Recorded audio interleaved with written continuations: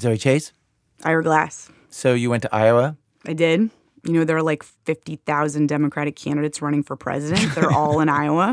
It's 25 right now. It's 25 right now. Mm-hmm. And there's this one political writer, Dave Weigel, with the Washington Post. He writes this newsletter thing called The Trailer 3 times a week.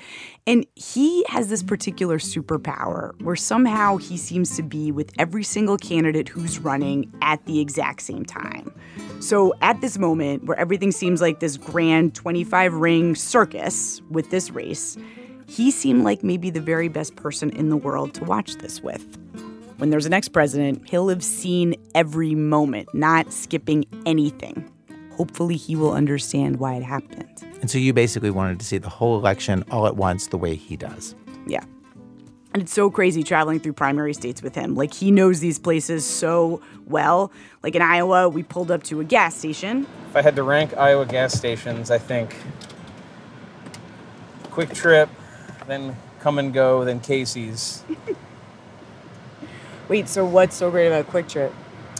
The current ones, the ones that are the fairly new ones. There are some that have been there for a while, but the new ones, if this one, I think it might be, have high quality lids that are like a high quality plastic as opposed to the thing that just like breaks after one use. Yeah, lids. And keep in mind, this is like the only taste I'm going to have for like a few hours, and I need the caffeine, so I put thought into it. We were leaving a Hickenlooper event and racing over to a Beto event. Beto is a former Texas senatorial candidate, Beto O'Rourke. Hickenlooper, John Hickenlooper, former Colorado governor. It took me so long to read up on all these guys. It took like a day to figure out who's who. Yes. Thank you for that. We flew in. We went to 4 things in a day. First, Knoxville, Iowa. Weigel looks kind of like a reporter from the 70s. Mustached, notably. Casually dressed, hair askew. We're going to this tiny event at this tiny brew pub. And as we're driving up to it, we think we see the candidate standing right outside. It does look like Beto, you're right. That guy? Yeah. I think it's him. He's fairly tall. Huh. That's the outfit, the chinos and everything. Oh, there's him. Isn't it surreal? Just like when you're walking through a small town, you're like, oh, a guy ran for president. Yeah, all right. I don't know why it's surreal to him. This happens to him literally all the time. I think he's waiting to be introduced. Oh, Amy, that's his wife who's with him today. The one woman in that group. Yeah.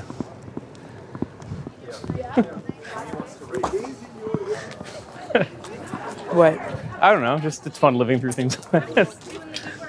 Oh, he's really into it. It thrills him. He loves this. Yeah, there's a press sign in. There's this one moment after Beto finishes his little talk and people come up to him and ask questions. And this guy, it's in this tiny brewery, which kind of looks like a rec room almost. And this one voter walks up to Beto with a beer in his hand, just like as though he's at some kind of relaxed Friday afternoon cocktail party. And Weigel, sees this and jumps up and kind of elbows people out of the way.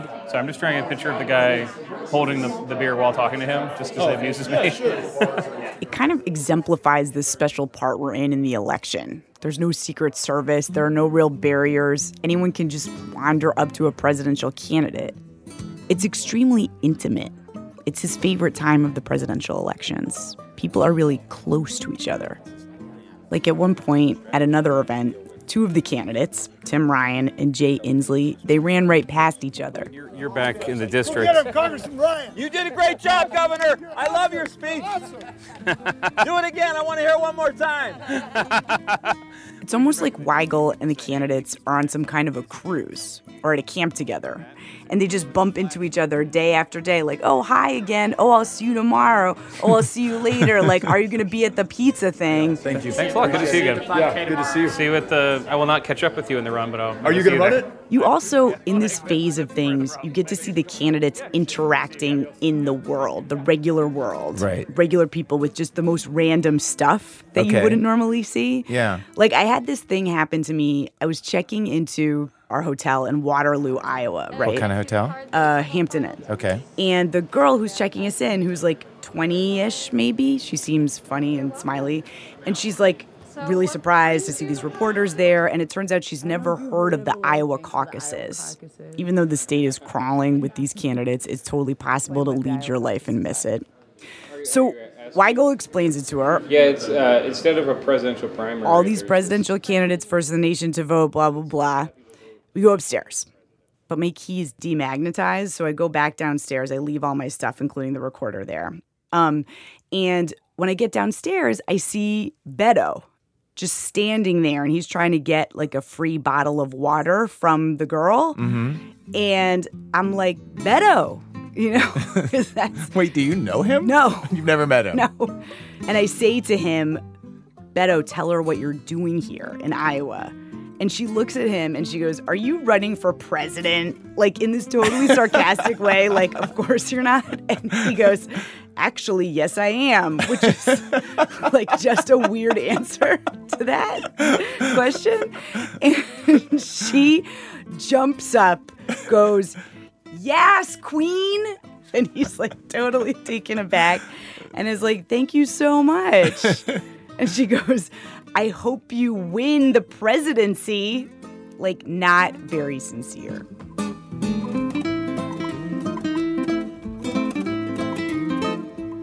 And so this is just the world that Weigel is marinating in.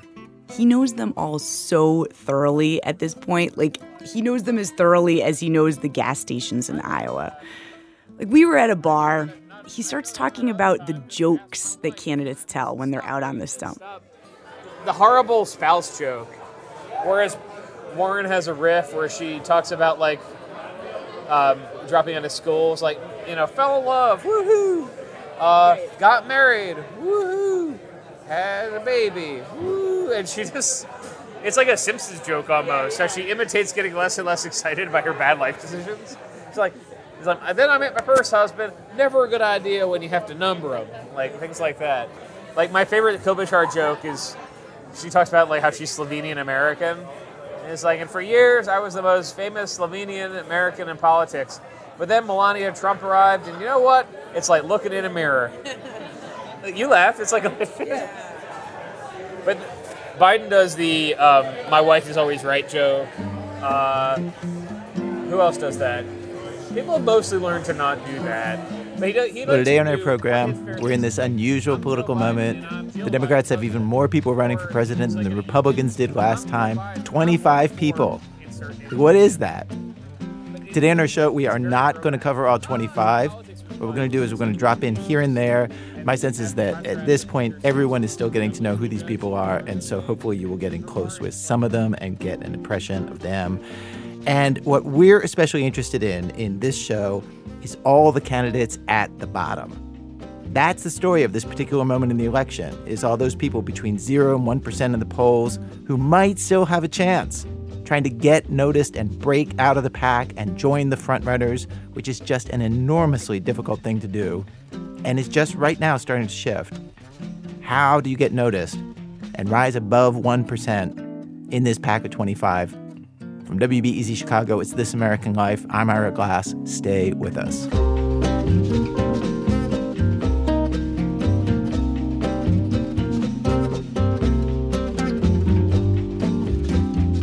Back one. No axe today. Let's just drive around. So bossy. All right, ma'am. So Zoe, 25 candidates, and this political operative explained this to me, and I found it a helpful way to look at this. He said that the best way to picture what is happening right now is that there are 4 frontrunners: Joe Biden, Bernie Sanders, Elizabeth Warren, and Kamala Harris. And then, depending on how you count it, Pete Buttigieg is in there too. Their poll numbers are way higher than anybody else. And also, they get most of the donations and most of the press attention, which then generates more donations and more press attention in a kind of self-perpetuating cycle that sucks the air out that all the others want to breathe. So that's them. And then below those 4 or 5 people, there's basically everyone else in the pack of 25, most of them struggling to break 1%. And it seems just very interesting what is happening with them. And so, Zoe, you watch them trying to figure that out. Okay. So, for example, take John Hickenlooper, former governor of Colorado.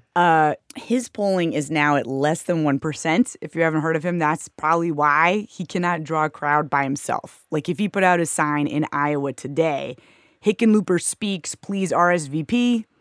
Probably nobody would Crickets, come right? to that event. Yeah. Okay. So he does these, they're called retail stops when a politician tours a factory or whatever. So right now, we're at this brand new distillery in Des Moines, me and Dave Weigel. Because this stuff is actually kind of fun to watch. And we walk in, Hickenlooper and this one elderly Iowa voter are sitting at the bar, the brand new bar in the brand new distillery. It's a totally staged photo op. Mm-hmm. There are about 20 reporters in a semicircle around them. But obviously, if you look through the camera lens, it looks like it's just Hickenlooper and the voter. What a pleasure. I can't tell you, this is an absolute honor. You're running for what? The old guy's like, you're running for what? The highest office of the land, President of the United States. So I was an entrepreneur. I built brew pubs mostly over the Midwest, but I built the biggest brew pub in the country in Denver, was my first one, always in abandoned warehouses. I won the Award of Honor from the National Trust for Historic Preservation. I don't know what that's good for. But it's so strange that these guys actually, they do have to kind of just brag about themselves to people, huh? Like, people don't know who they are. I mean, not to be mean about it, but like, people literally don't know who they are, so they just have to say, here's all the stuff I've done. Even he gets kind of self-conscious about it. I call it the fundamental nonsense of Washington. I want to replace it with common sense. That's my shtick. But anyway. That's my shtick? Yeah. Thanks so much. Oh, I like that. Good luck. Good luck, the old guy says to him. 20 people are recording this, and no one is going to use any of this. No one is going to use these quotes, right? We move on to a distillery tour. Hickenlooper has tons of opinions about that. Remember, he was in this business. You know, I always call it the Haagen-Dazs effect, which is Haagen-Dazs. No one is going to use any of this either. Instead, the reporters just wait till the end. They gather around. They ask him questions about Trump. That's stuff they might use. So this whole thing, this whole tour, all of it is just for pictures. Yeah. What the campaign hopes for is that out of the 25 candidates tonight, viewers will see a picture somewhere of John Hickenlooper drinking a beer in Iowa. I don't see how that's going to make him president. Like, that is not going to be enough to take him out of the 1% and put him up there with the frontrunners. Iowa, though, voter by voter. These 1%ers, they're also going around Iowa talking and talking and talking to the actual voters, the real human beings who go to the caucuses and vote. And in order to do that, the candidates who can't draw a crowd on their own, one thing those guys do is go to local Democratic clubs. The idea is you do these Democratic clubs for a while, county Democratic clubs, and then you get popular enough to graduate out and draw a crowd on your own. Like Pete Buttigieg, he had to do the Democratic clubs for about a month, went around introducing himself, and then he graduated out. Now he can draw a crowd on his own. Most of them have not. I remember, there's a Delaney bumper sticker. They're real. Whoa. There was one that was What if that's Delaney's car, though? It could be. John Delaney, last, but it was also at less than 1%, rich guy and former congressman from Maryland. He's doing a meet and greet with the Clive County Democrats at Wobbly Boots Barbecue. So, I'm sure this is going to surprise you. I actually believe I have the best climate plan. But I think what makes it best is it's different, and I can get it done. Delaney's moderate. He's not into Medicare for all. He is not into the Green New Deal. Even his climate change plan is all wrapped up in red, white, and blue bunting. Because we're solving the problem the old-fashioned American way by inventing and building. Here, here! The room is packed, actually. People here are eating John Delaney up. So it's working. Yeah, I came to see exactly this, like one of these 1%ers winning people over to their side. And Delaney is betting his chips on Iowa. He's got 8 offices there. It's more than anyone else, as of a couple weeks ago anyway. He's been there the most times. We ran into him in the airport on the way there. It was his 29th trip. He's doing the purest version of this play on the campaign trail, a Jimmy Carter play. To basically get a huge surge by doing great in the Iowa caucuses, the first in the nation. And the way you do that is voter by voter. That's what he's doing out here. That's what Carter did. Carter was the first candidate who ever did that. They didn't have a caucus before, or didn't have a caucus people paid attention to before. He lived here, came in famously second to uncommitted. It was uncommitted 30, Carter 25 or something. And people were like, oh, he beat all the much more famous senators. Who is this guy? So that was more than 40 years ago. That is still So everybody's doing this Carter play. That's what you could think about it. But a lot of them. I talked to one voter. He liked this meeting so much, he said he might caucus for Delaney. He might. He's still shopping around. But the number of people shopping has dropped since the first debate. And the window's closing for the one percenters. The debates, they are probably the biggest chance that any of these underdogs get to rise out of the underdog pack and come barking to the forefront. Next one's the end of the month. There has been one so far, of course. And 2 days before the first debate, the team for one of the candidates, as you know, Zoe, let me watch a full day of debate prep. And by sheer luck, it was the candidate that most of the media declared the breakout star of the first night of the debate, Julian Castro. Zoe, you ready to hear the story? Obviously. Okay, here is the team that got him to victory. Okay, so the three of you, have you ever done debate prep before? Nope. No. Nope. Meet Maya Rupert, Jen Fiore, and Sawyer Hackett, the campaign manager, communications advisor, and national press secretary for Julian Castro. Castro was mayor of San Antonio, then ran the Department of Housing and Urban Development under President Obama. They all worked for Castro there. If you add it up, they had done 3 full days of debate prep before this one, the one that I saw. And they were going to do one more after that. That is how important this is to them. All right, so this is what we've got on the agenda for this morning. We're in a hotel conference room in Miami. All over the walls are these big pages torn from flip charts, each with a different topic, and then 3 or 4 possible talking points for the candidate to use in the debate that they worked out in previous sessions. The guy talking is Deputy Campaign Manager Derek Eden, who is running these sessions, and he's up in front by the easel with a flip chart. And the candidate is standing at one of 5 podiums in front of the room. He's in jeans and a white dress shirt, sleeves rolled up, immaculately clean white Adidas, iced tea, which, by the way, he told the New York Times, is his comfort food on the road. And then we want to talk through a little bit of closing statement. Castro's staff, I should say, is deeply aware that most voters still do not know who Julian Castro is. And they told me that success in the first debate to them would be something very basic, that voters would notice Castro, like that he's in the race. Here's Jen Fiore, his senior communications advisor. Maybe it changes their math, right? Maybe they were supporting one person. They thought, oh, but wait, there. I heard a lot of interesting stuff from Julian Castro, and I gotta shift my math.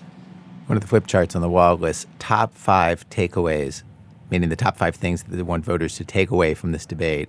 They read, I like him, he won, game changer, can handle his own, and win/beat Trump. So, okay, how do you get voters to change the math? If you think about it, the debate means 10 candidates standing on stage for 120 minutes, 2 hours. So that's 10 minutes per candidate. But, you take away commercial breaks and questions. And what it leaves, the average talking time for each candidate is actually 8 minutes. 8 minutes to implant yourselves into the brains of millions of people. 8 minutes, though that is just the average. Not everybody gets that much, which is actually the thing that Castro is most afraid of going into the debate. He says they've studied these moderators. And they don't have a track record of actually enforcing time very well. So you got to be mindful, okay, if they're going to let people go, the worst case scenario is not that I'm flat, it's that I don't get any time whatsoever because people got into a skirmish and other people butted in and all of a sudden the time is gone. Some candidates just end up getting 5 minutes. So you have limited time and you have no idea what they're going to ask you about. And so you have to prepare perfect, pithy answers for every imaginable question. And what perfect means, Julian's staff wants him to work 3 specific elements into each of those answers if he can. They want some of his personal story, raised by a single mother, working class neighborhood, that kind of thing. They want him to talk about the stuff that he has done in previous jobs in government, prove that he's capable. And, of course, they want him to talk about what he's going to do next if he gets the job of president. All 3 things in each answer. So, for instance, when they're hammering out an answer about climate and the Green New Deal, Castro, he starts pitching policy ideas. I think here we want to stress we're going to lead on combating climate change, get to net zero, create jobs in the new energy economy. Then Jen jumps in, talk more about your experience. Right, but not a lot of, in fact, maybe nobody on the stage other than maybe Governor Inslee has actually done the work to help people recover the way that you have. Right, as HUD secretary. I remember the trip that you took to Louisiana after that horrendous flood. And talk about what you've done on climate change, she urges him, which he then incorporates into his next run-through, the answer. As housing secretary, I worked to make sure that communities could rebuild from natural disasters in a more sustainable way. And as president, the first thing that I would do. Notice the pivot there? From his previous experience to his plans for the future? What makes all this so tricky is that under the rules of the debate, he has to finish his answer in just 60 seconds. To figure out how to fit everything in, basically Castro answers the same question over. You know, I grew up with a grandmother that had diabetes. And over. I grew up with a grandmother who had diabetes. And over. I grew up with a grandmother who had diabetes. And over. You know, I grew up with a grandmother who had diabetes. The case isn't clear. Each of those times he talks until he reaches 1 minute. And this distinction between physical health care and mental health care. So that was that a minute or was it mistimed? That seemed like a forever minute. Yeah. They spend hours doing this. It's tedium, chewing over how to best fill those precious 8 minutes they're going to get. And of course, the one politician that it's hard to picture doing this is the public speaker who improvises his way through stadium speeches and meet and greets at the Korean demilitarized zone, the guy who got his job specifically by not doing this and is beloved by lots of people for not talking like this, the man that Castro hopes he's going to be facing off against next year, Donald Trump.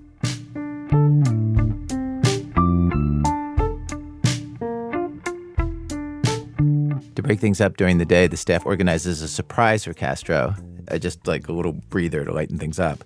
Derek gets out his phone, and people crowd around him. Hello. We can't see just yet. It's a call with the Sklar brothers, the comedians and actors, Jason and Randy Sklar, who like Castro, and they decided that they wanted to pitch jokes for him to use during the debate. And the campaign was like, sure, why not? There we go. All right. There we go. How you doing? We're good, man. How are you? Good. Good to see you. Got Secretary Castro right here. We're in the middle. Castro met the Sklar brothers when they had him on their podcast. The Sklars are identical twins, and important fact about Julian Castro, he has an identical twin brother who's also in politics, Congressman Joaquin Castro. You were great on our podcast. Thank you so much. Hey, thanks a lot. And we were thinking about things that you can either take or leave, but it's just thoughts that in our brain that you put into your own speak. And so, okay. So do you want to hear what we have? Yeah. Go ahead. Okay. I'm getting a pad and paper down right now. This is just a general one. Some folks in this race are against Medicare. I'm for Medicare, not only because I think it has value, but also out of respect for some of my older opponents like Bernie and Biden. They're going to need it. They're going to need it now. Hard to imagine a more receptive room for that joke. There's two old men at the time were the front runners in the race. Here's another. There are more people on this debate stage than at a Trump inauguration. Yeah, like there's a lot of people up here. I mean, the height, how tall are you? You're our height. You're our height. 5'7" and 5'8", yeah. Okay, 5'7", 5'8", so you're our height. So you're standing next to Cory Booker, who's like 6'2", 6'2", yeah. 6'4", and de Blasio's 6'5". So you can say, you know, now I'm standing up here, you can see that I'm not as tall as these guys. But I went to Trump's doctor. And he said I was 6'3". The Sklars went through jokes, all of them pretty mean, about candidates Booker, de Blasio, Ryan, Moulton, Klobuchar, and Inslee. And can I just say, respect for anybody who can make a joke about Moulton, Ryan, or Inslee. None of these jokes are going to make the cut, Castro's staff tells me later. Those kinds of jokes just aren't Castro's style. The one joke they could imagine the candidate actually telling on stage at the debate, I have to say, it really surprised me. The one about how he's kind of short.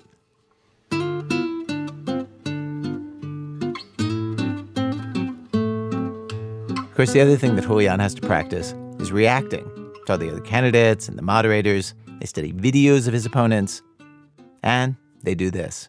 Hello, and welcome to sunny Miami, Florida for the first Democratic debate of the 2020 presidential cycle. I'm Rachel Maddow. And I'm a lot of people. It's a mock debate session. Sawyer and a staffer named Millie play the moderators. 4 other staffers stand at podiums flanking Castro's. The men are now in ties and jackets. They want to give Castro the chance to run his answers under debate conditions, where he's going to have to wait for his opponents to speak, where he might have to field answers that kind of poke at him. And I have to say it was totally charming and fascinating how accurate they tried to be at playing the other candidates in the debate. Like out on the road, they've watched these politicians deliver the same lines again and again. So when Derek, who is playing Cory Booker, gets a question about gun violence, he has Booker's lines down cold. I've been waking up in the middle of the night hearing gunshot. I released my policy not far from where Shahad Smith had been killed. When a staffer playing Beto O'Rourke is asked about Castro's ability to connect with Latinos and to speak Spanish, apparently Castro is not as good at Spanish as Beto is. Fake Beto responds, fully in character. Look, Lester, I think it's pretty offensive that you and others continue to say that just because someone doesn't speak Spanish means they can't connect with the Latino vote. There's many ways to connect it. For example, Amy and I are still living in El Paso. I've grown up my entire life there. And so I know the unique challenges that our border community faces. In the mock debate, Castro does a relaxed, solid job deploying the answers that he's been working on. But he also gets to practice interrupting other candidates. And this is important because, again, he is worried that other candidates might hog the stage and he won't get much time or many questions directed at him. And Castro told me that his natural inclination is not to interrupt. I mean, for me, I'm not naturally the guy in a group that has to talk all the time. They would call them gunners in law school, gunners, people that would, in law school classes, that basically would be the ones always trying to answer the question that a professor would throw out. That's not me. I don't know if that's spin or not, but to make sure he does get to talk at the debate, he's keeping in his back pocket 2 little speeches that he knows are really strong, that if needs be, he's going to bust in and interrupt somebody with. They're actually listed. These 2 speeches are listed on a flip chart page on the wall that is titled Interruptions. One of them is listed as police brutality. And in the mock debate, he practices jumping in on another candidate's answer, the guy playing de Blasio, to deliver this. I've been able to deal with this as an executive of America's biggest city. Small town. Ken, Lester, this is important to me. And, I've been an executive too. And then Castro delivers an answer that he knows really works. But it made me think, what about Eric Garner? And what about Tamir Rice? And what about Michael Brown? What about Laquan McDonald? At the real debate, Castro delivered a version of that same speech. But that was not the moment that made him the breakout star. It was also not any of the meticulously crafted 3-part messages that I watched him labor over. And, okay, just to step back, if you saw the Democratic debate, you know that the big clip from the second night was Kamala Harris challenging Joe Biden on race. But the big clip from the first night was the other item on Castro's flip chart, list of interruptions. On the chart, it just said 1325 immigration. Now, 1325, if you're not following this, is the part of the immigration law that makes crossing the border a criminal offense. Castro wants to get rid of that. It would still be illegal to cross the border, but you wouldn't face criminal charges. And the day after I watched him prep, Elizabeth Warren came out in the Huffington Post saying, yeah, I'm with Castro on this 1325 stuff. So that was the day before the debate, and seeing that led Castro and his staff to talk about maybe they should do more with 1325 in the debate. And they talked in the past about Castro maybe challenging the other candidates on stage to join his position on 1325. But now they decided, it's not really a maybe. He really should try to make that happen. And Castro walked on stage looking for an opening, which he got about a half an hour in. I will make sure that, number one, we end the ICE policies. Cory Booker is answering a question about immigration. As planned, Julian pounces. We actually will lose security and our values. We must fight for both. If I might, very briefly, and this is an important point, my plan, and I'm glad to see that Senator Booker, Senator Warren, and Governor Inslee agree with me on this. My plan also includes getting rid of Section 1325 of the Immigration and Nationality Act. He then explains 1325. And so I want to challenge every single candidate on this stage to support the repeal of Section 1325. 30 seconds.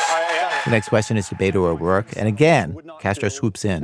We would not put kids in cages. In fact, we would spare no expense to reunite the families that have been separated already. This is the exchange that ends up the biggest one of the night. And of course, the thing that made it pop is that all the preparation led to this unprepared, unscripted moment. Unlike all those careful 1-minute answers that Julian rehearsed, this felt live and real. Let me respond to this very briefly. Actually, as a member of Congress, I helped to introduce legislation that would ensure that we don't criminalize those who are seeking asylum and refuge in this country. If you're fleeing desperation, then I want to make sure that you're treated with respect. I'm still talking about everybody else. And it all culminates with this. I think that you should do your homework on this issue. If you did your homework on this issue, you would know that we should repeal this section. This is an issue. It was Castro that came out of nowhere. Nobody was talking about Castro. He did the Texas takedown, turned around, clocked Beto. This is Van Jones on CNN that night. I mean, you never saw it coming. He bought himself a lifeline tonight, and that's why I love these debates. A lot of the media agreed, and lots of people on Twitter. Google reported a leap in people searching for Castro's name, and it led the campaign to its biggest fundraising day ever, 32 times more than just before the debate. Castro was suddenly invited to be on Morning Joe and tons of other TV shows. The only thing that had not gone optimally was his exit from the stage at the end of the debate. Derek had advised him. I would suggest go talk to Elizabeth Warren as quickly as possible. Yeah. Like the you mean because you know that the focus is going to be the dynamic of you, Booker, and Warren genuinely liking each other will be something that will be good for the TV. Yeah.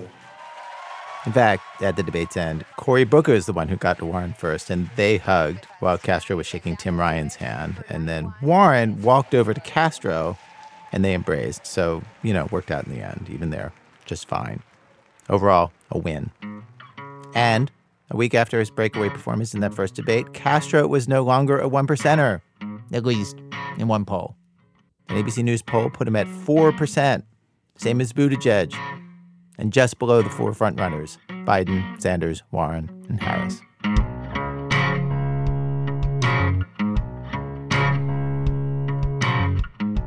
Coming up, we tell you who's going to win the election. Kidding. We did, though, record a candidate who decided to just bribe a voter with $12,000. No joke. That's in a minute. From Chicago Public Radio, when our program continues. This American Life from Ira Glass. Today's program, the Wannabes. Stories looking at the 20 or so Democratic candidates who are down around 0, 1, a couple at 2% in the polls, trying to get some attention. And I am joined now in the studio by one of my coworkers here, producer Emmanuel Berry. Hey. Hey. First time we're in the studio together. It is the first time we're in the studio together. Okay. Yeah, let's do this. And you had this kind of amazing cinematic recording that you're going to play for the people right now. Yeah. So I was down in South Carolina and Columbia, and I had this opportunity to pin a mic to Cory Booker, one of the people running for president. Mayor of Newark, New Jersey, and now Senator of the United States. Yep, both of those things. And so this recording, it starts, we're inside of a building, and then it goes outside, and he's sort of walking this distance to go and give a speech. And it's basically just his point of view in this moment, which is what I like about it so much. Yeah. You can put it on this side. I can double mic you on the same side. Absolutely. Okay. Senator, you ready? Yes. I'm going to hand you this. You have about 50 people outside cheering your name. Cheer them on, and then we're going to march. Just follow me the whole way. Okay. Everyone's going to be behind you, and press is in front of you. Okay. All right, ready? All right.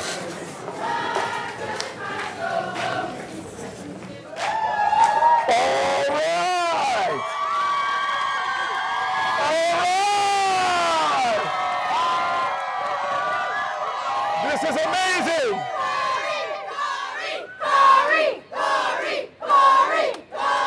I love you guys!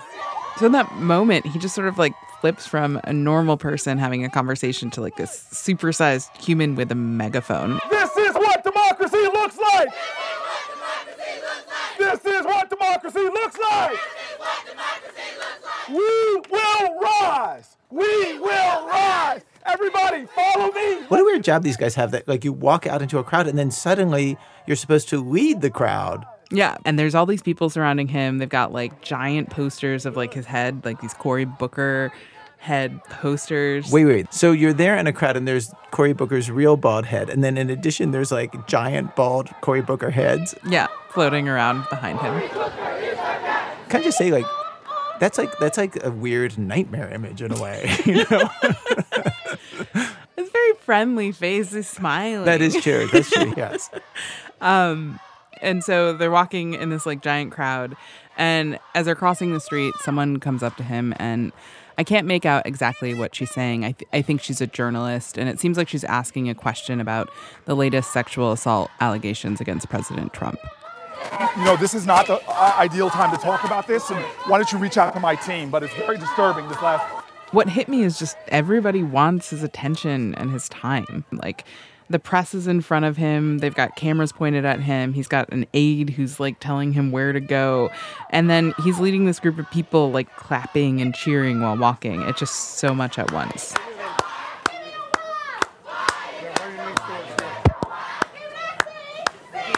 So he's clapping, and then in the middle of all of this, someone else walks up to him. God bless you, brother. God bless you. It's Jesse Jackson, the civil rights icon, former presidential candidate. Wow. Jesse Jackson, someone who Booker actually talks about sometimes as the first presidential candidate that he ever voted for. And he's just like standing next to him. He just pops out of nowhere, and then he's at Booker's side. We're in South Carolina, remember? Jesse Jackson. Huge black vote. Every candidate's got to try to get it. Yeah. And I mean, Jesse Jackson's not like the worst person to stand next to. He's from South Carolina. People there remember when he ran for president. Mm-hmm. So you sort of have these two black men in dark suits, one of them who tried to be president and the other one who's trying to do so now, like parading down the street together. Yeah, be ready to go in and speak now. Jackson is hard to hear. He has Parkinson's. He speaks slow and stumbly, and I don't have a mic on him. Booker seems pretty chummy. Like, he basically says, like, yes, we need to talk. Like, we need to have a conversation, but, like, not now. I've tried to reach out on the number I have for you, but I want to talk to you when we're not all this craziness going around. So maybe tomorrow after church? Are you still going to be down here? Oh. We often see pictures like this, right? Like leaders in suits and conversation in this public space. And I don't know, I like to think that the conversations they're having are about like these great and epic things. Yeah. But like maybe they're actually just scheduling phone calls. So let's just talk on the phone, okay? We need to have a heart-to-heart sooner than later. But look, you are doing it right now. You're continuing to keep people's eyes on justice. Love you. You can hear that Corey says "love you" to Jackson. I'm not sure if he says it back. I just can't hear it. Oh, Jackson might just be like in Star Wars. I love you. I know. I don't Jackson think was so. banging. I don't think so. I imagine that he returned the expression. We don't know for sure though. That was only 5 minutes and 47 seconds of his day, and it was so intense. Yeah. And here's what else he did that day. He had a faith breakfast, barbershop meet and greet, Planned Parenthood forum, convention center speech, and then another meet and greet. Also, he's a senator. That was just a moment of his day, and I can't imagine having an entire day like that. It's so much work, and he's not even a front runner. It's so much work just to be there.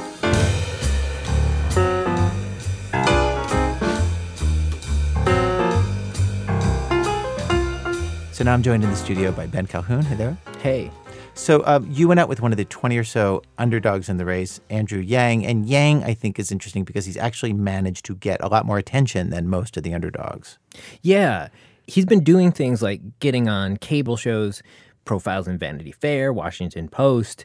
And so now he's in this position where he's just trying to fan like whatever little flames he's kindled up until this point. And he's gotten that attention because, well, if you know who this guy is, he's this tech guy, former businessman who organized his whole campaign around this one idea. Yeah, and the idea is that we should give every working age American $1,000 a month. Because what Yang says is he says this whole country is in this big crisis where workers are being replaced by automation and technology. And he thinks that when Democrats usually talk about this, their solutions are weak sauce. Like, he says job retraining programs. Democrats talk about that a lot. Yeah, retraining, job retraining. And he says the studies show that they don't work for most people. And most people kind of feel that in their gut. Because it is bull. And national politicians will talk about retraining till they're blue in the face. They love it. Because they're far from the group of people that are getting displaced. But if you get close, I was at a truck stop here in Iowa, Iowa 80, and you walk around there talking about retraining those guys, you'll probably get fist to the face. It's irresponsible to talk about that as a mass solution. So $1,000 a month, which Yang admits, it's not enough for somebody to live on, but he says it's enough to keep somebody afloat. Uh-huh. The name for that is Universal Basic Income, UBI. Yang's calling his version of this the Freedom Dividend. But so I went to go see him. He's going to demonstrate how this would work by actually giving somebody $1,000 a month, like no strings attached. For a year? A whole year out of his pocket. Okay. So tell what happened. So the night before this thing, I'm in the car with Yang and his campaign, and I've been recording them all day. Now it's like 9:30 p.m. Everybody's pretty tired. So it's an hour and a half from here. We need to be somewhere at 10:45. So we need to leave. And they're talking about this UBI event. Yang's like, I'm so psyched. But then right away, there's this logistical problem. To give away $1,000, you need to hand people something. And he doesn't have $1,000 on him. One thing I want to do is I gotta stop by an ATM and get one. Okay, it's pretty much impossible to hear. I'm way in the back. I'm behind Yang's campaign manager, Zach Grauman, and Yang, they're up in front. So I'm just going to tell you how a lot of this dialogue goes. In that tape there, Yang says, I need to stop by an ATM and get a lot of cash. Right? Because Ed McMahon doesn't show up at your house and just tell you you've won Publishers Clearinghouse. That would be lame. You take a photo with a big check. So Yang's like, I got to get out a bunch of cash. To which his campaign manager says, well... So you cannot leave cash. We need to think about this. So you cannot give cash. We need to think about this, he says. And he gives this big sigh. Because shockingly, the Federal Elections Commission has a problem with a candidate for president giving a voter $12,000 in cash. Go figure. But also, apparently, it's fine if that money comes in the form of a check. Again, go figure. Questions start flying. Does anybody have a check? Hey, what about Don? Don's son probably carries check, right? Don's son carries check. I can go to a bank and get a check.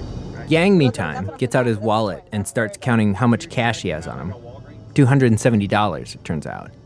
And then he starts asking how much ATM limits are. How about a cashier's check, someone says, at a Walgreens on Sunday morning. Truthfully, getting to a Walgreens before 9 a.m. tomorrow. That's not impossible. I'm in a car with a candidate for the presidency of the United States of America, who's trying to sell the marquee idea of his campaign, the concept he thinks will save America. And the question of the moment is, can you get a cashier's check at a Walgreens in Des Moines on Sunday morning before 9 a.m.?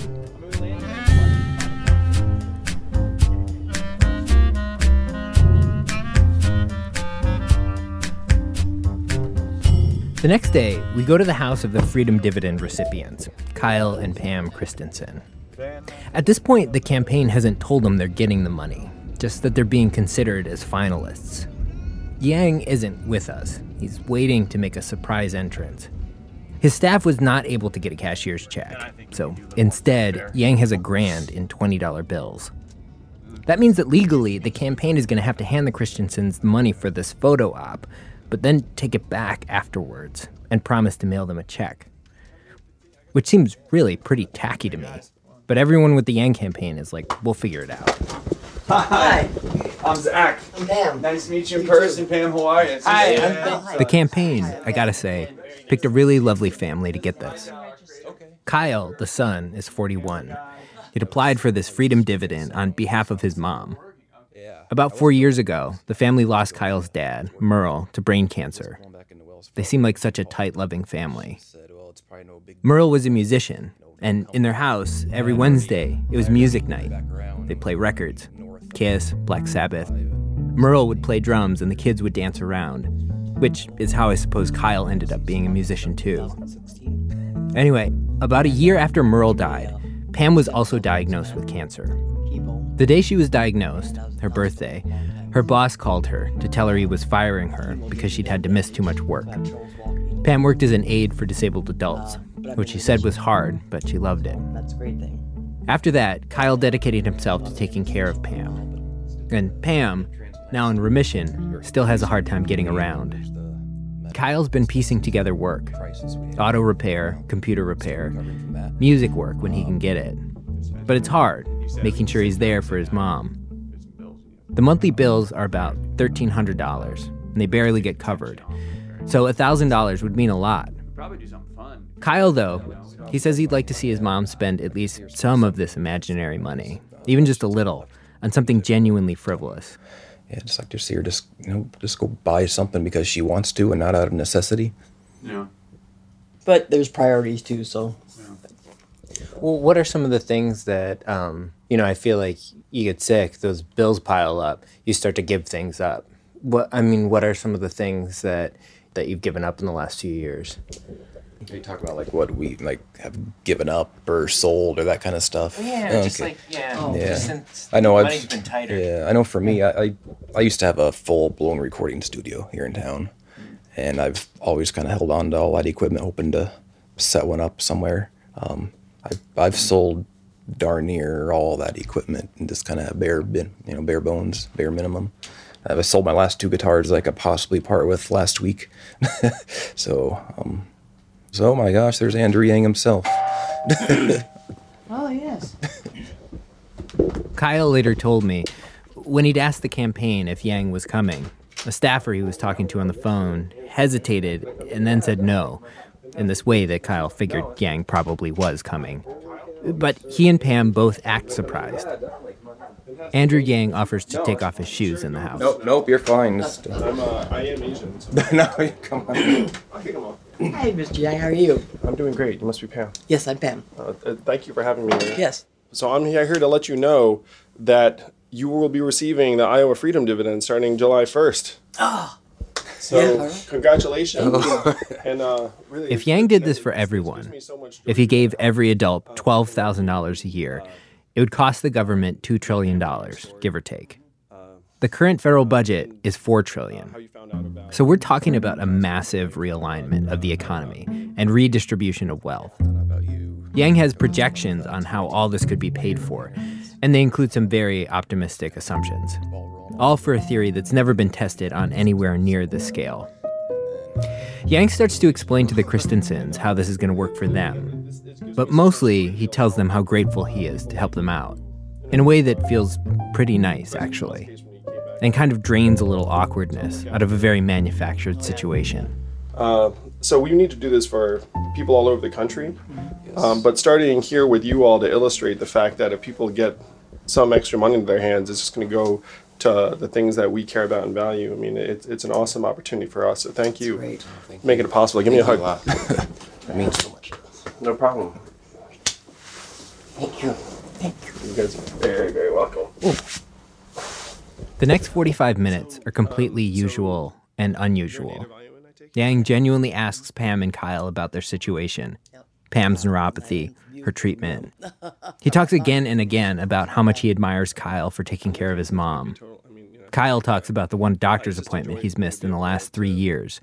They talk about music, how Kyle quit the metal band he was touring with because he loved performing, but he never had an interest in the drinking and drugs that went with it. They laugh about Yang's flag socks. He talks about picking them out. Like so little of political campaigning, it's unrushed enough to feel regular. Until it's time to go. And the surreal logistics of a political campaign break through this small bubble of normality.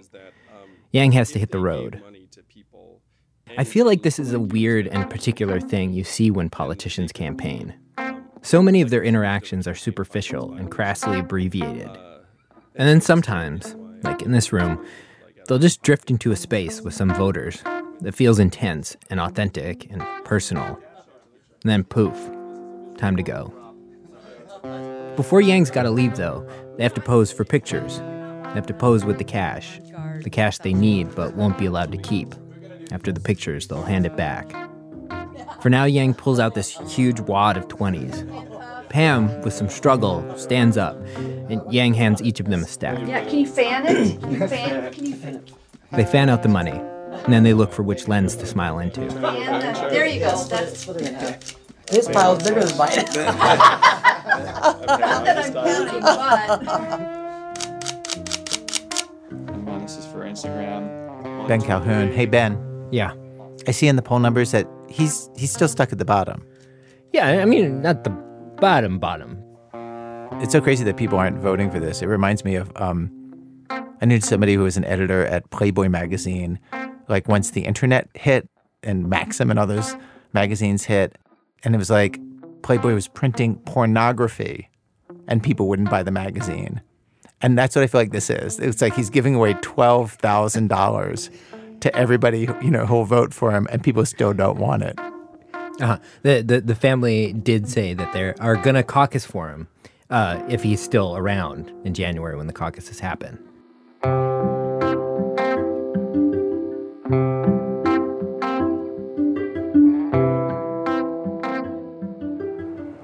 You have a town hall with the moderate guy who wants to beat up Medicare for all, or you have Gillibrand also at 1% with drag queens. So which of those is more interesting? Hi, Ira. I'm back. Hey, there's Zoe Chase. I'm taking you through Iowa with Dave Weigel, the Washington Post reporter. I know. I feel like you saw so much more than we heard at the top of the show. It's kind of crazy the way Weigel wants to go to every single candidate event. That's impossible because there are too many happening at the same time. Mm-hmm. It's not the hardest decision anyone's ever made. It's really... But there's this intense lesson that I think a lot of the reporters learned from 2016, which is that any candidate can surge. Oh, you mean because Trump? They didn't foresee that Trump could be the winner. Yeah, all the things that indicated who'd come out on top. Think Jeb Bush, right? He was the front runner. He had all the money. None of those things turn out to matter. So this time around, it's like any event can be the beginning of someone's big run. We went to so many events in just 2 days. She saved the mommy. She saved the daddy. Kirsten Gillibrand, she wrote a kid's book, and she's reading it at the Y to just 2 small children while a handful of people watch them. Wait, the senator wrote a kid's book? Yeah, she wrote a book for kids, but not that many kids showed up to hear it. Be strong and courageous. Do you know what the word courageous means? Do you know what it means? Courageous means brave. Do you know what the word Oh, wow, what a coincidence. Brave just happens to be the theme of her entire campaign. That's exactly right. We went to an Iowa Democratic Veterans event where Eric Swalwell, a candidate for president, was supposed to be. But can you just tell me what's going on? Is he coming? Where is he? Eric Swalwell, his flight was delayed. So staffer made it. He wanted to be here, but delayed flight. We had that from several of them that, had scheduling issues like, oh, crap, our flight's been bumped. So thank you. That's the silliness of waiting until the day of to get into a major event as opposed to flying in a day early and being prepared. Oh, he's mad. Yeah, Joe Stutler, secretary of the Iowa Democratic Veterans Caucus. That's the guy you want on your side early on. I used to live on the road. It's like you get there the day before if it's important. So you're kind of feeling like maybe this wasn't that important to him? No. I just think that they're all trying to do way too much. These are the lessons that we learn, sometimes the hard way.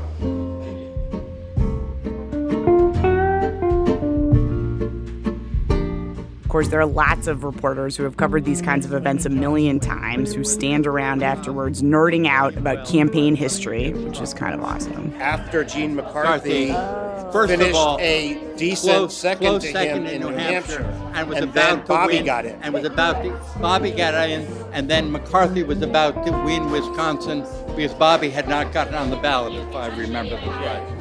Yeah. And also, it's cool to see these guys talking about this moment, this early moment in the campaign, in this way, it might be history later. It might not be, but they're talking about it like it is. Like when Weigel and this other reporter were in the back of the room talking about Elizabeth Warren. I remember seeing her at the Sharpton thing year before. And I was there. And she remember she had the really early speaking time. I took out the dress. You all know the dress. And people went f***ing nuts. Yeah. What was her dress line? So the dress line, she tells it all the time, is when she was a kid, and she always says my mama and my daddy because she's from Oklahoma. But she talks about, I heard my parents in that argument, talking at night after they thought I was asleep, and that's where I learned words like foreclosure and mortgage. Right. And as I walked past my mother's room and I saw her puttering, going back and forth with the dress laid out, and she goes, "Y'all know the dress." It's the one you only use for graduations and funerals. Weddings, graduations, and funerals. Yeah. And she looks at the dress and says, "We're not going to lose this house. We're not going to lose this house." She does it like in this, like she's kind of like a Tennessee Williams character. She's like, yeah. And the very next day, I saw her give this speech to a pretty big crowd in a backyard in Waterloo, Iowa. Everybody was just kind of rapt. And there was the dress, and there was my mother. She was in her slip and her stocking feet, and she was pacing and crying, just talking to herself and saying, "We will not lose this house. We will not lose this house.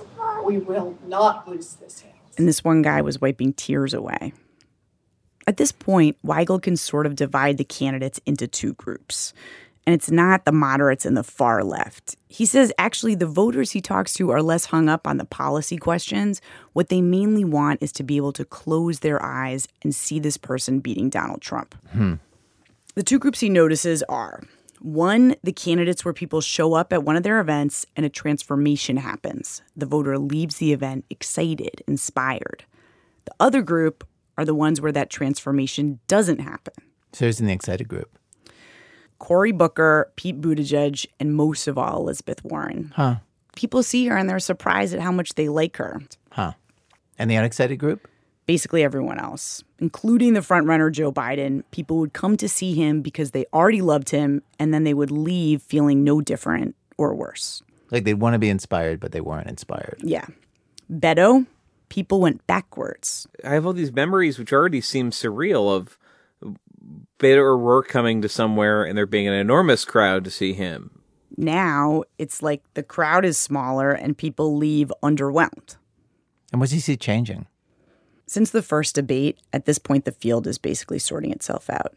The debates clarified that some people don't have secret candidate charisma powers that are going to reveal themselves at some point. They haven't yet. It might not be happening. So I think that the field probably is going to limit itself more to 16, 17 people soon. When it comes to me taking people seriously, if at this point you had 2 fundraising quarters, you're in the teens or the high single digits, and you have enough money to fund 50 staff in Iowa, I think that's more interesting and that's more important than, hey, there's another guy who's at 0% and he's meeting at a diner. Oh, so this special magical time where it seems like any of the 24 candidates could rise, that's ending? It is. Except there's a dark horse out there still who could shake things up. There is one more move left in this great game of who will run America. I know where you're going with this. Yes, on the Republican side, things are still wide open in a way. There it is just the president and so far one other candidate, former Governor Bill Weld. Weld last held elective office 20 years ago. He so far has not had much of an impact. And for our last story, we are joined now by one of our producers, David Kestenbaum. Hey, David. Hey, Ara. So you talked to 2 Republicans who are doing basically everything they can to find a genuine heavy hitter to run against the president of the United States from within his own party. Yeah, they feel like if the right person were just to enter the race, it could matter more than anything the Democrats are doing. So here's the scene. An office in Washington, D.C. Hey, Bill. Hey, Carson. Is Bill out there? That's Sarah Longwell. She's a Republican strategist. The mug in front of her on the desk reads, "These are the tears of my staff," though it's filled with pens. No, I don't, actually. The Bill she is looking for is Bill Kristol, the guy from TV, the one who seems to have an encyclopedic memory of every election in American history. Kristol worked in the first Bush administration, helped start the Weekly Standard magazine. Oh, you had to stop and get your fancy bougie coffee. He wanders in and sits down on a small couch. They've just done a poll of voters in New Hampshire, and they're meeting to talk about it. I mean, look, if I was looking at this, thinking about running for the Republican nomination. You should do that. I say this all the time. We have all these other people we're talking to, congressmen and ex-senators and all these big shots. This is his great pitch that I should run. We are really in dire straits if that's where we end up. Totally wrong. Yeah. I think if you were taking on a standing president from within your own party, there are kind of 2 paths. You can do it quietly, out of view, or you can do it the way Kristol has, by never shutting up about it. On television and newspaper articles, he recently tweeted that he'd been accused of being in a secret cabal to find a challenger to Trump. His answer? There's nothing secret about it. Kristol and Longwell have raised a few $1 million in the past years. And they've been using it to try and see, is this thing even possible? The whole idea of running against Trump in the primary can seem a little crazy. He has like a 80 or 90% approval rating from Republicans. But they feel like it is not crazy at all. In that poll they just had done of Republicans in New Hampshire and independents who might vote in the Republican primary, half were open to voting for a challenger. Half. No, I mean, I was just up in Manchester and I did a series of focus groups. If you ask them specifically, hey, would you be open to an alternative in 2020? Would you like to see another Republican candidate? Every single time, 9 out of the 10 hands go up. I think for some people, there's a hunger for an alternative, and then for other people, it's just an openness, like a willingness for political competition. One thing that really surprises people in these focus groups, she says, is when you explain just how much the debt has gone up under Trump. It's increased more during the first 2 years of Trump than it did the previous 2 years under Obama. Bill Kristol lays out how this all might go for a challenger. You raise a little money, go to Iowa, New Hampshire. Maybe you get 30% of the vote in New Hampshire. That is a serious blow to the president. You're off and running. So that's their case. There is one kind of noticeable challenge to this plan. Since we've had the current primary system, there are zero examples, of someone challenging a sitting president in a primary and actually winning. I mean, is some part of this just kind of like theater? And I mean theater you truly believe in. I mean, I don't want to say yes because, of course, because A, it really isn't. I don't think of it that way, and I'm not a very theatrical person. But I guess theater in the sense that presidential politics is the biggest stage we have in politics, and the presidential contest is the biggest stage. Right. And I don't want to simply leave that stage on the Republican side alone to Donald Trump. I'm still trying to think through just like in your mind why you're doing this. And is part of it just like a feeling like, what is democracy for if I can't cast a vote for the person I really want to be in office? I think it's actually people are overthinking this. I mean, I'm doing it because I don't think Trump should have a second term. I'm a Republican. It'd be a heck of a thing to say, okay, you think he's really leading the country down a terrible path and you should just take 2 or 4 or 6 years off. But you're really unlikely to succeed, right? Pretty unlikely to succeed, yeah. So why do it? Look, the last 3 presidents were not primaried and they won re-election. And here, Bill offered up what seems to be the other math that candidates are doing. The last 3 presidents did not have a primary challenge, and they won re-election.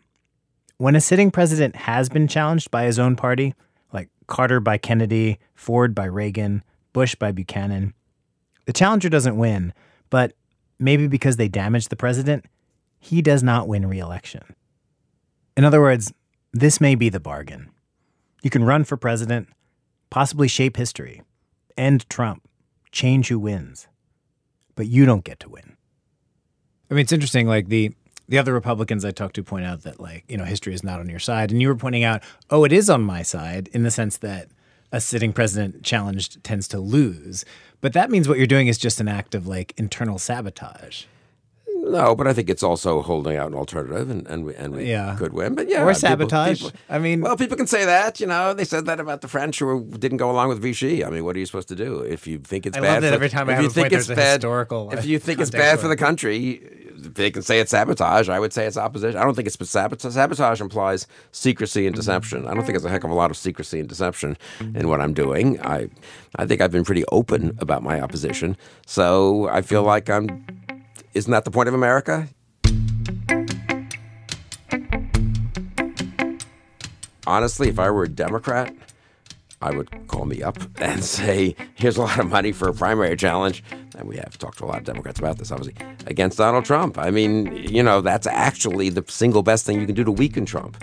You can help Elizabeth Warren or Kamala Harris or Cory Booker right now, but we don't know which of those will actually be a good nominee against Trump. The one thing you do know is if Trump has to spend money against the primary challenger, if he loses 32% of the vote in New Hampshire, which is entirely possible, and it's embarrassing, it would be helpful to weaken Trump. Wait, but is your goal to run somebody who's going to win the nomination and maybe the presidency, or is your goal just to take down Trump? Both. Obviously, the first would be the best, but the second I would regard the second as an adequate result. And I think actually an important result, if I could say. Sarah Longwell has been weighing all this too. It's possible the whole thing could backfire if the wrong Democrat ended up in the White House. I certainly would not want Bernie Sanders to be the president of the United States. So if you ended up handing it to Sanders, that would not be a happy day for you. Well, that's sort of like, do I want to be poisoned or do I want to be shot? You know, those are just sort of bad choices. And I think America deserves better than to have, choices between an old socialist and sort of an authoritarian, sort of nativist. Like, my choice is neither. There's this scene in the HBO series on Chernobyl that's running right now, where the nuclear reactor is about to explode. So these workers have to go into the basement of the power plant to try to open a valve. There's so much radiation, it seems certain they're going to die. But it will also save everyone else. Sarah has been watching the show. I asked her if she ever thought about it like that. No, she said, never. They're not asking someone to risk their life. They're asking someone to put their name in the hat to be the next president of the United States. Apparently, it's easier to get someone to walk into Chernobyl.